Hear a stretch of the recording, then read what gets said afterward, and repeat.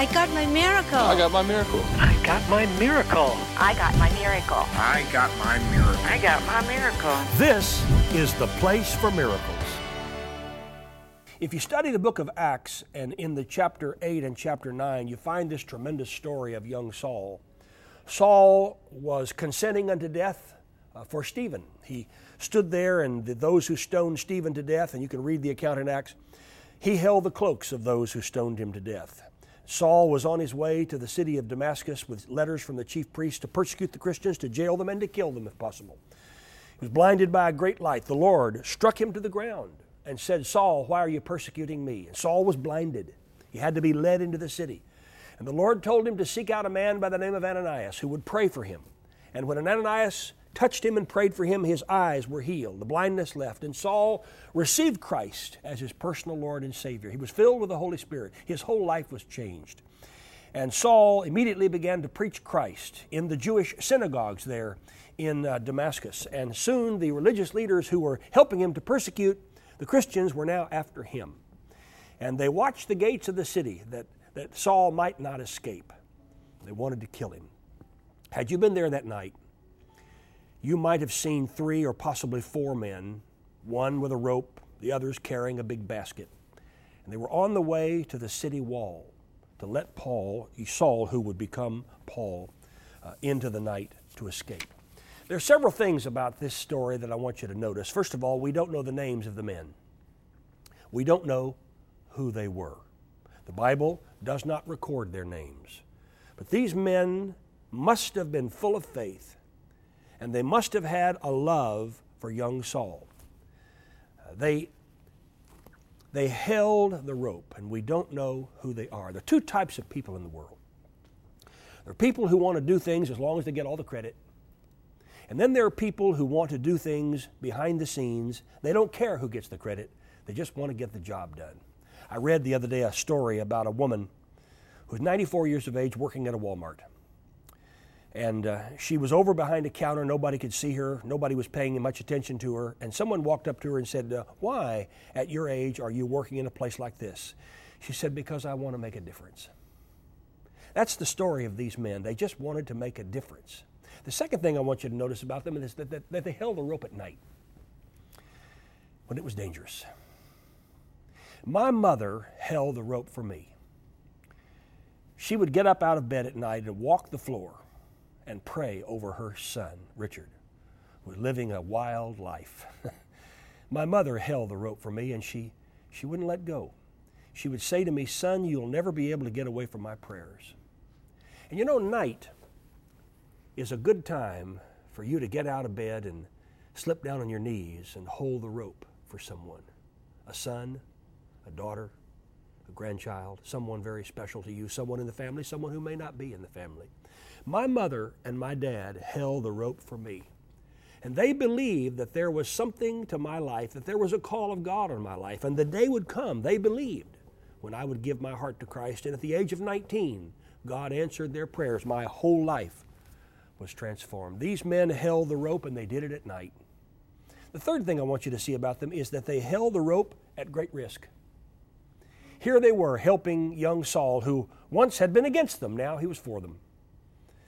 And every sound, I'm sure, made them worry because had they been caught, they might have been imprisoned with Saul and might have even been killed. And who knows, that young man's ministry might not have even had a chance to start. They held the rope at great risk. Friend, there's a risk. There's a risk in using your faith, believing God, and not listening to what the world says and what the devil's crowd says. They held the rope at night, and they held it at great risk. And the fourth thing I want you to see about them is that they didn't know how great a man they had on the other end of that rope.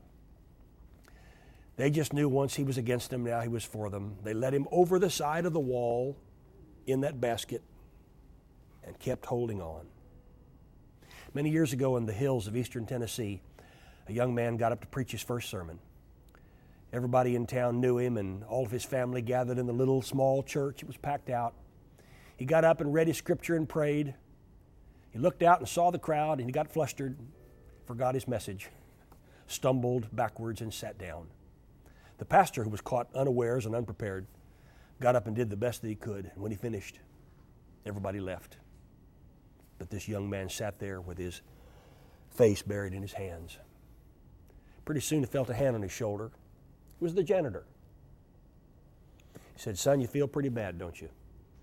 And through teary eyes, he looked up and said, "Sir, if the Lord will forgive me, I'll never try to preach again." He said, "You don't mean that. Come on, son, I want you to come home with me. My wife will have a good dinner fixed, and we'll eat, we'll talk, and afterwards we'll get a couple of cane-bottom chairs, we'll lean them up against the side of the house, and we'll talk and we'll pray. We'll read our Bible." And they did. And after the prayer time, the old janitor said, "I want you to get down on your knees." And the young man did.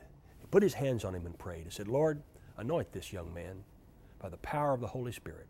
Let him preach and teach and take God's healing power throughout the world." The years passed. The little church outgrew its building and had to build a new building. And they called on the bishop to come and to dedicate the new sanctuary. And the bishop told the story that I just told you. He said, "I was that young man." And the people all smiled and cheered. And he said, "Now, I wonder if there's anybody here who would take me home with him today for dinner." And everybody's hand went up. He said no. He looked up in the balcony where the old janitor was seated, now with white hair. He said, "Come on down here. I'm going home with you, because I know your wife will have a good dinner made. And afterwards, we'll get those chairs and lean them up against the house and get our Bibles, and we'll read and pray and we'll talk. And then I want you to lay your hands on me and ask God to anoint me and send me around the world with His saving, healing, delivering power." You see, he didn't know how great a man he had on the other end of that rope. And these men didn't understand that Saul was in that basket, and Saul would become Paul, the great apostle. He'd write some 2/3 of the New Testament. They didn't know that he would crisscross the countryside, preaching the gospel, lighting the lamp of the gospel, even in the household of Caesar, making every house his sanctuary and every street corner his pulpit. They didn't know who he would become. They didn't know how great a man they had on the end of the rope. God may have thrust a rope in your hand for a son, for a daughter, a niece, a nephew, a grandchild, someone who's very special to you. And you may say, "Well, I've held onto that rope for a long time, and I'm tired, I'm weary, I'm worn out of praying for that person." Well, let me give you 2 reasons not to let go. Number 1, you may be the only person that God has put that rope in your hands. He may be the only one holding that rope. And second, your basket may be about to touch the ground. I'm holding the rope for someone right now, believing God for a miracle. You may be holding a rope right now. I'll tell you, don't turn loose. You don't know who you have on the other end of that rope. You don't know what that person will become. You don't know God's destiny for their lives. You don't know. And your basket may be about to touch the ground. Thank you for tuning in to the Place for Miracles podcast.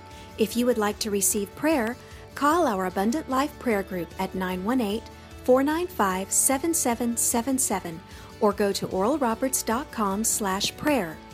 Our website also features uplifting articles, online Bible classes, books, and other resources to help build your faith in God.